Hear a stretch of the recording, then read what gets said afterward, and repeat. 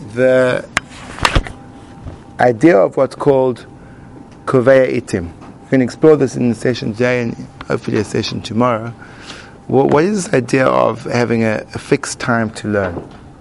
So I found a very interesting medrash in this week's parasha. There's the mitzvah in this week's parasha is Bikurim.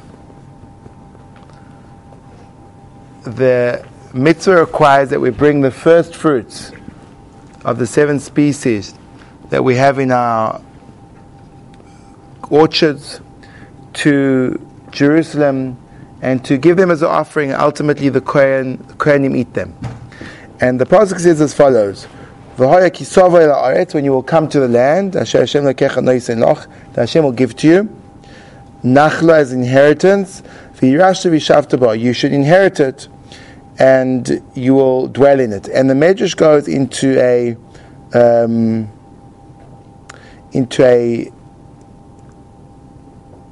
exposition on what this means. I read you the whole parasha. It's a parasha which should be relatively familiar. You'll come into the land.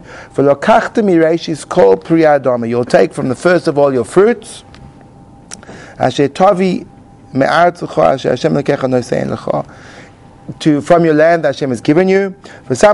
You'll put them in a basket. We have to figure out, the Medrash takes this very allegorically. And you'll go to the place that Hashem has chosen, the Shaken Shmesham, for His name to dwell there. And you'll come to the Kohen that lives in those times.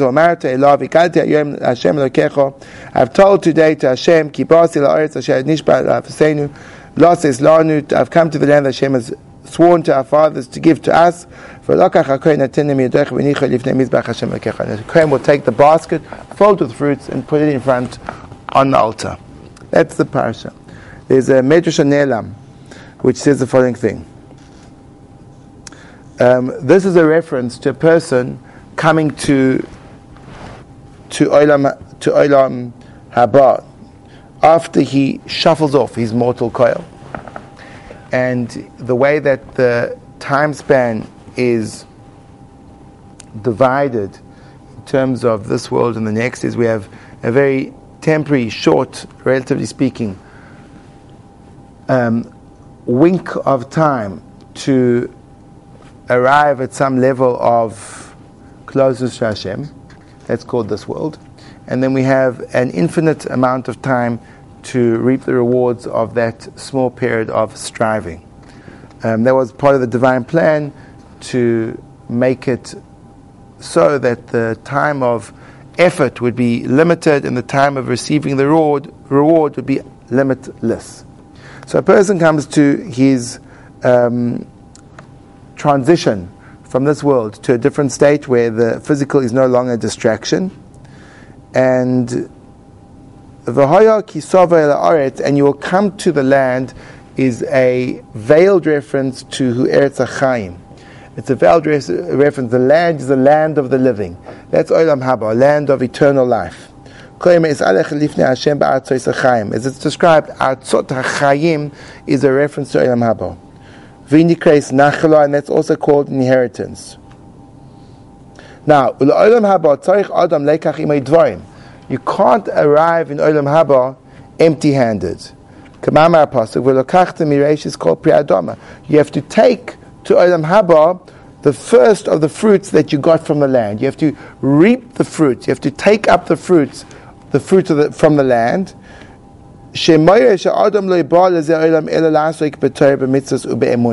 Interesting that a person was put into this world to occupy himself in Torah, mitzvahs, and emunah, and faith. And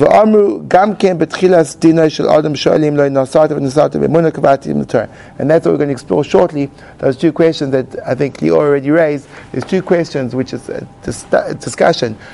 There's one source which says you're first asked whether you dealt with faith in business, and another source says you're first asked about whether you occupied yourself in Torah study. But anyway, those two things are did you occupy yourselves in Torah and Emunah, meaning were you faithful? V'zeh v'samta b'teneh. So you take from the fruit, you get to the land. What's the land? Allegorically speaking, land is you get to Olam Emes, the world of truth. And when you arrive there, you have to take something with you. So you have this basket. What should you put in the basket? Samta b'teneh husal ha-mitzvahs asher lifnei Hashem. This is a basket which is filled with mitzvahs in front of Hashem. V'olachta la-makom. You go to the place, hayudur l'ma'ala, which is above. Asher yivcha Hashem, which Hashem has chosen, means lisaneg b'ziv Hashem. You want to derive benefit, you want to enjoy from the luster of the divine presence. Uvasel ha-kohen. And you'll come to the Kohen Michael, that's referring to the Malach Michael, Kohen Gadol Shemali, he's the Kohen Gadol of above. Hamakiv Nishmasam Shal Tzadikim Nifnei Mizbeach Hashem. He offers up the souls of the Tzadikim in the altar in front of Hashem. So the Kohen will take this, and he'll put it in front of Hashem. This comes from Ploni the Tzadik, Shemevi Eidusoi V'tikuna biyadoi, that he's brought with him his testimony and his rectification. So that's a really interesting medrash. It kind of focuses on something which I think is the underlying foundation of this thing which is called Kovat Itim Torah. According to the Gemara in Nedarim, I think it is, the Gemara asks a series of 6 questions. The first one is, did you deal honestly in business? And the second one is, did you have a fixed time for learning? Now, what's this notion of a fixed time for learning? This idea of a fixed time for learning seems to be independent of other things that you have to do with learning. There's lots of stuff you have to do with learning. Rebbeinu Shalom created us, and He put us in a world. So this is another interesting hour ahead. From you guys who weren't with us, you would miss my share on Alcoholics Anonymous. Hi, my name's Peretz, I'm an alcoholic. Hi, Peretz. So the idea of when you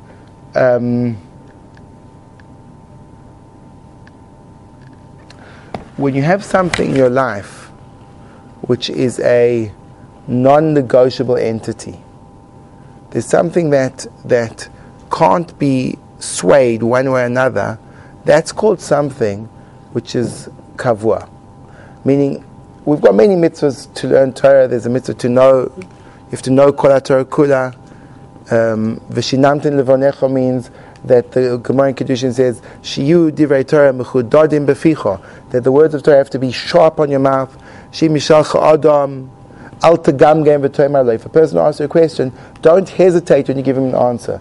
So if I would ask anyone over here the pshat in the Gemara in Tmura Daf Yud, you wouldn't hesitate. The truth is, I would hesitate because I've never seen the Gemara in Tmura Daf Yud, but it was a problem. But in other words, it's in the mitzvah to know that all you have to. And the reason is because we're put into this world to know Hashem.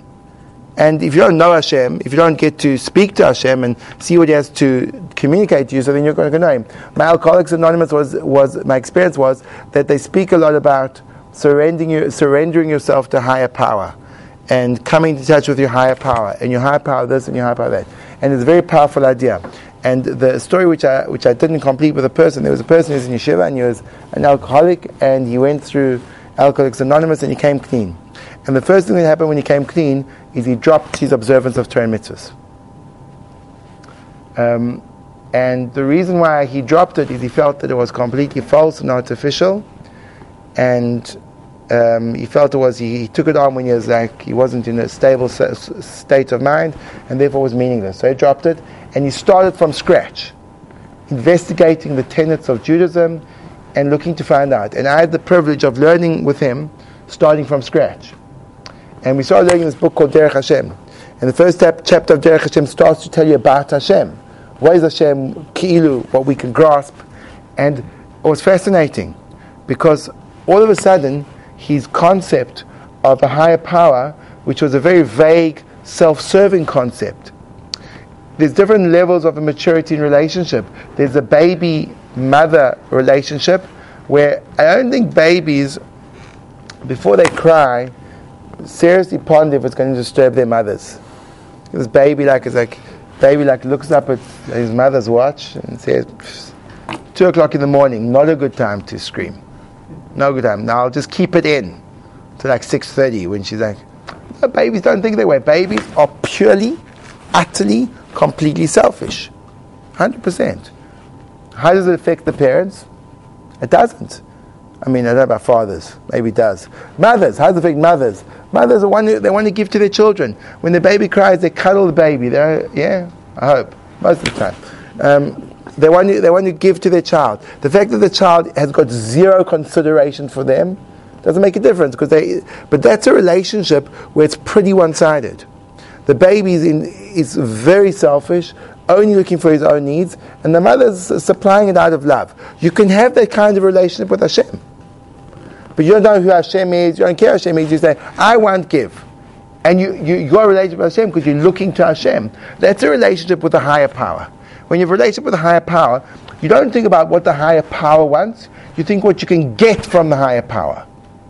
If you want to know what the higher power wants, that involves learning and understanding and maturing in a relationship so that there's not only one direction, it's actually going. You give and you take and you give and you take. So Limud Torah involves getting to know the other side. I'm getting to know my partner in that relationship. That requires a lot of work. So there's one mitzvah of Torah to know Kol HaTorah Kula. This mitzvah of having a fixed time to learn has got nothing to do with that mitzvah. You have to have a fixed time to learn, even if you know all the Torah. You have a fixed time to learn, and this is what it is. That when something is non-negotiable in your life, it's an indication that thing is real. That's something that you can take with you to Olam Haba. The minute something is negotiable, so it means it's not a fundamental building block in your persona. It's something which, whenever time, I do it. And if I never get the time, then I won't do it. Kavati Itim Torah means that there's a point in my life, and that's the mitzvah of Kavati Itim Torah. Kavati Itim Torah is that it's a fixed time, and it does make the Mishnah Berurah speaks about it in Siman Kuf Nun Daled, and it's halacha. It's halacha. The Mechaber says halacha that after a person has finished davening in the morning, you should go on to the Beis Medrash. They had separate locations for davening and for learning. So he says, when you finish davening in the morning, go to the Beis Medrash, and on that you say the person goes Michael Choil, the person goes from strength to strength, that you should have a fixed time to learn. It doesn't specify the amount of time. It could be 5 minutes, but if anything happens in that time, it's absolutely not negotiable. And many a story is told about the person that's offered wealth and riches, and it clashes with their learning time, and he doesn't budge. And the happy endings is, and then someone comes back and offers him twice around. And then you get the guys that they just lose the deal. Doesn't make a difference. Right? Doesn't make a difference. If you think like you're not going to, if a guy comes, like you've been waiting your whole life for someone to interrupt your learning because you think now you're going to make it big. This guy comes and you got your 45 minutes of learning, he wants to have a meeting dafka there, and you say, no, I believe in the power of making more money. And then you don't turn up to the meeting, and then you lose the deal and nothing happens. It could also be. So, this thing of Kvias Itim Torah is a really powerful and basic component of our Jew. In other words, it's question number 2 when you get to Shemayim. Question number 1 is the Nosat B'Emunah. So I just want to deal briefly before we go further with Lior's question. There's 2 Gemaras. The one Gemara says, Poitemayim Reishis Modoin, that the first thing that you ask is, did you study Torah? And our Gemara says, the first thing you ask is, did you deal honestly in business? What's the vort? So there's an interesting Kedushas Levi, that says that when a person, he reads the Gemara like this, that the din is always on the confrontation is always in regard to the study of Torah, and it works like this, that the first two questions, Nosat v'nosat be'emuna, Kovat itim Torah, did you deal honestly in business? Did you have fixed time for learning? One is an explanation of the other. He says the following thing. He says, when a person is well versed in the study of Torah, I'll give an example that Rabbi Greenblatt opened my eyes to. On Friday, I decided that I wanted to go to the mikveh Kavod Shabbos. And I decided to go for the biggest mikveh in the world, Merubra Beach. So I went there, and being like a Haredi swimmer, I went into the sea with my glasses, which is not always the wisest thing. It's okay when you're swimming in the Mediterranean, but when you're swimming in the Pacific and the actual waves, it's not the best idea. Now, when you have like still remnants of your past floating up somewhere inside, and you like body surfing, it's an even worse idea. Because what happens is when you see that wave about to break, and you see the potential of being propelled forward, there's almost an irresistible urge to go for it. And I felt that irresistible urge. And it was in a magnificent wave. And as I surfaced, there was one point I realized, glasses gone. The glasses were gone. Popped up, and all of a sudden, everything went blurred. So I thought about it for a long time why that could be, and I realized I lost my glasses. So now, the sea is a big place. It's a very big place to see. The chance of me finding the glasses are not that great. So I started to grope around in the water. There must be somewhere. As I'm doing that, I feel something underneath my foot. It's my glasses. It's a miracle. It's a proof that I'm a prophet.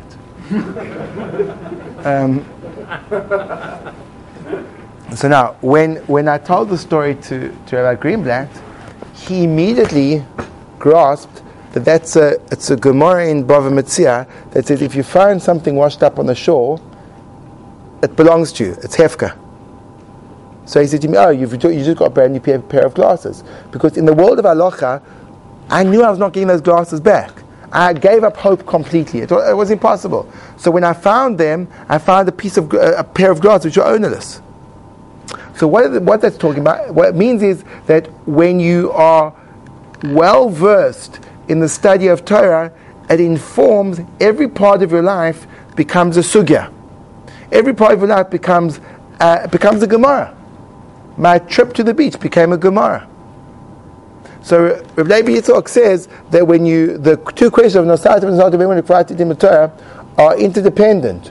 When you have learning as the focal point of your life, so then your business takes on a completely different facet. Every time you're going to a deal, there's a question is there interest involved in this deal?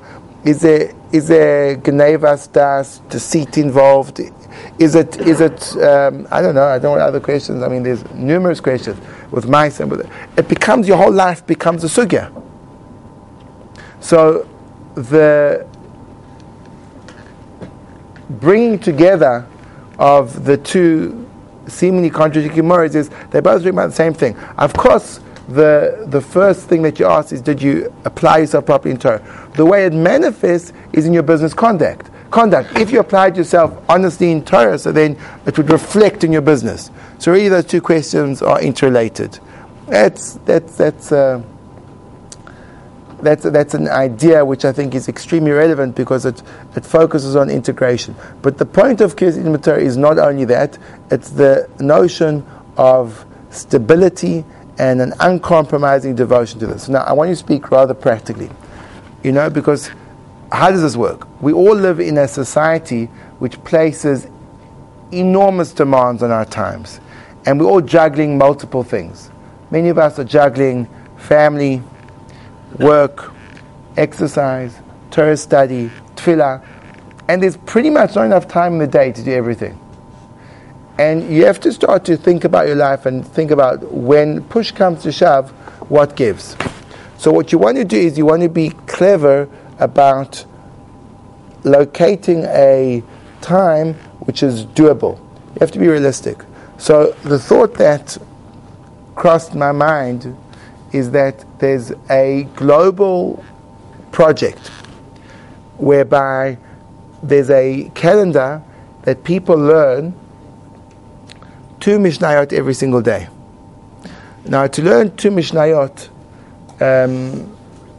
if you want to, you can. The shir itself, if you listen to, I checked online. There are quite a few websites, quite a variety of websites that have a shir posted online every day. So you could download the shir. To listen to the shir, I think the shirim are either 5 minutes per Mishnah or 5 minutes in total.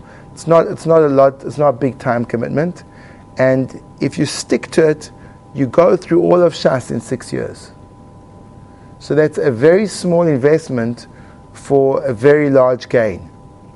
The investment is small because time-wise it's doable, and it creates a commitment to a certain, not in time but in material, of kvius, of something which is if you can do that at a specific time in the day, so that's the real thing. If you can't do it at a specific time of day, it's getting to that point where something is non-negotiable in your life. Especially if you thread it into a part of your day where it becomes something that you do before you do something else. So, 5 minutes of time, just practically speaking, is not a huge amount of time, and generally we do have 5 minutes floating around our lives. So let's say, it may be that you don't go to bed, you don't brush your teeth until, I'm assuming certain levels of hygiene here, you don't brush your teeth until you've done your 2 Mishnayos, or you don't leave the shul until you learn your 2 Mishnayos in Shachris, or you don't start Shachris until no, that's not a good idea. In other words, that you have something which is flexible. So what I'd really like to do is try to find a way of, and that's what we'll do in the second session, what I try to do is try to find a way of using those 2 Mishnayot per day as a great, first of all, firstly, Tim the Torah, and also a handle onto a connection to the spiritual world, that you can have that, and even if, for some reason neither learning takes place in that, at least you have that. So you're still hanging on. So that's what we'll explore. Hopefully we'll do that tomorrow. What I want to do just in the last few minutes we have is a brief summary. And before I start the brief summary, just for today, who knows what will be tomorrow. Darren Resnick thanked us at the beginning. I think it was a wise decision, because if things went wrong, he still would have thanked us. I had confidence in Darren that I could thank him after the day had already transpired. So I think the organization and the time and the effort that Darren put in, that Rabbi Greenblatt put in, and I watched those emails going back and forth. At some point in time I lost track of what those two guys were doing. But it was enormous amounts of preparation. This idea was born, I think, 8 months ago, if not longer, and it's been, the preparations started then, and figuring out, how it should work and who it should work and where it should be done. Don't underestimate the degree of preparation, effort, and time that went into this. So I think, first of all, I want to thank Darren, Rabbi Greenblatt, for the immense effort that they put into setting up the schedule, choosing the material, making it work. I think today was an incredible success.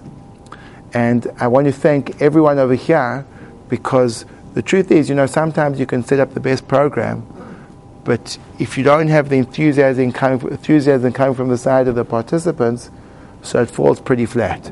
And I feel that today everyone extended themselves. It wasn't, the morning was exciting, but it was challenging. It was like running a half marathon. It wasn't, who does that? So it wasn't easy, and everyone kind of gave of themselves and they participated, and I think it's amazing. So I want to thank Darren about Greenback, all the other people that are involved in the organization behind the scenes as well, and I also want to deeply thank you for that participation. So shkoyach.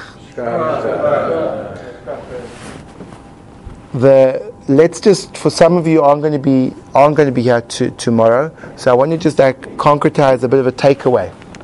I think what I experienced this morning in the interactive learning, and this afternoon in terms of the more lectures, was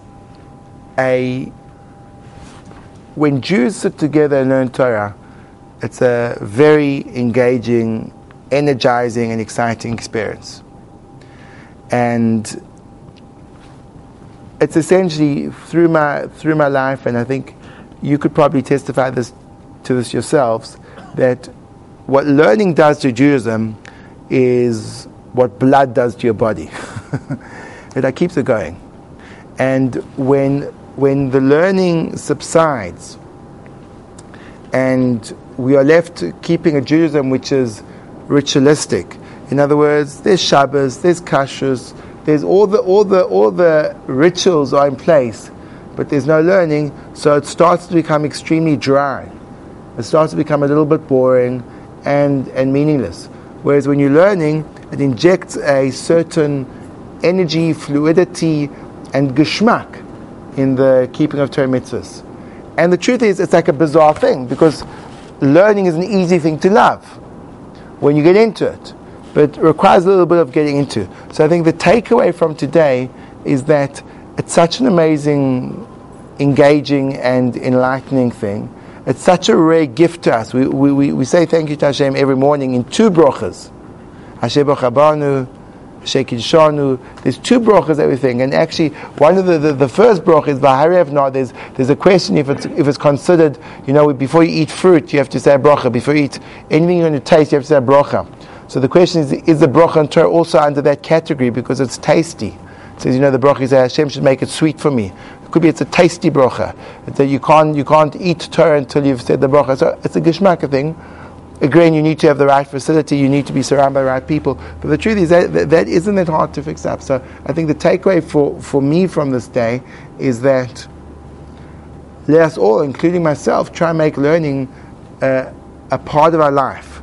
We'll discuss how to do more directly Kfes Itim Torah, but just having more opportunities to learn. And the truth is, sometimes you can have opportunities face to face, but now there is such a huge range of online stuff that you can get, high quality stuff, and you can do lots of different stuff.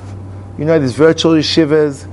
I had the most amazing experience in Bein Hazmanim. Someone phoned me up and said, this guy, he's a PhD from Harvard, he wants to come learn Gemara.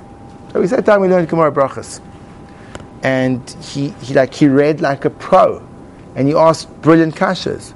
So I said to him, how long, who did you learn by? How long have you been learning? He says, no, I've never learned Gemara before. I said, what? He's like, he wasn't reading it like Amar Rava. It was Amar Rava. I was like, where did that come from? He said he learned Daf Yomi through online. He had a Daf Yomi share that he learned, and it was amazing. Now, I'm not saying that that's the ideal situation. You want to have a live Rebbe, but just think about the advantages. Can you put your live Rebbe on pause? Can you fast forward him when he gets boring?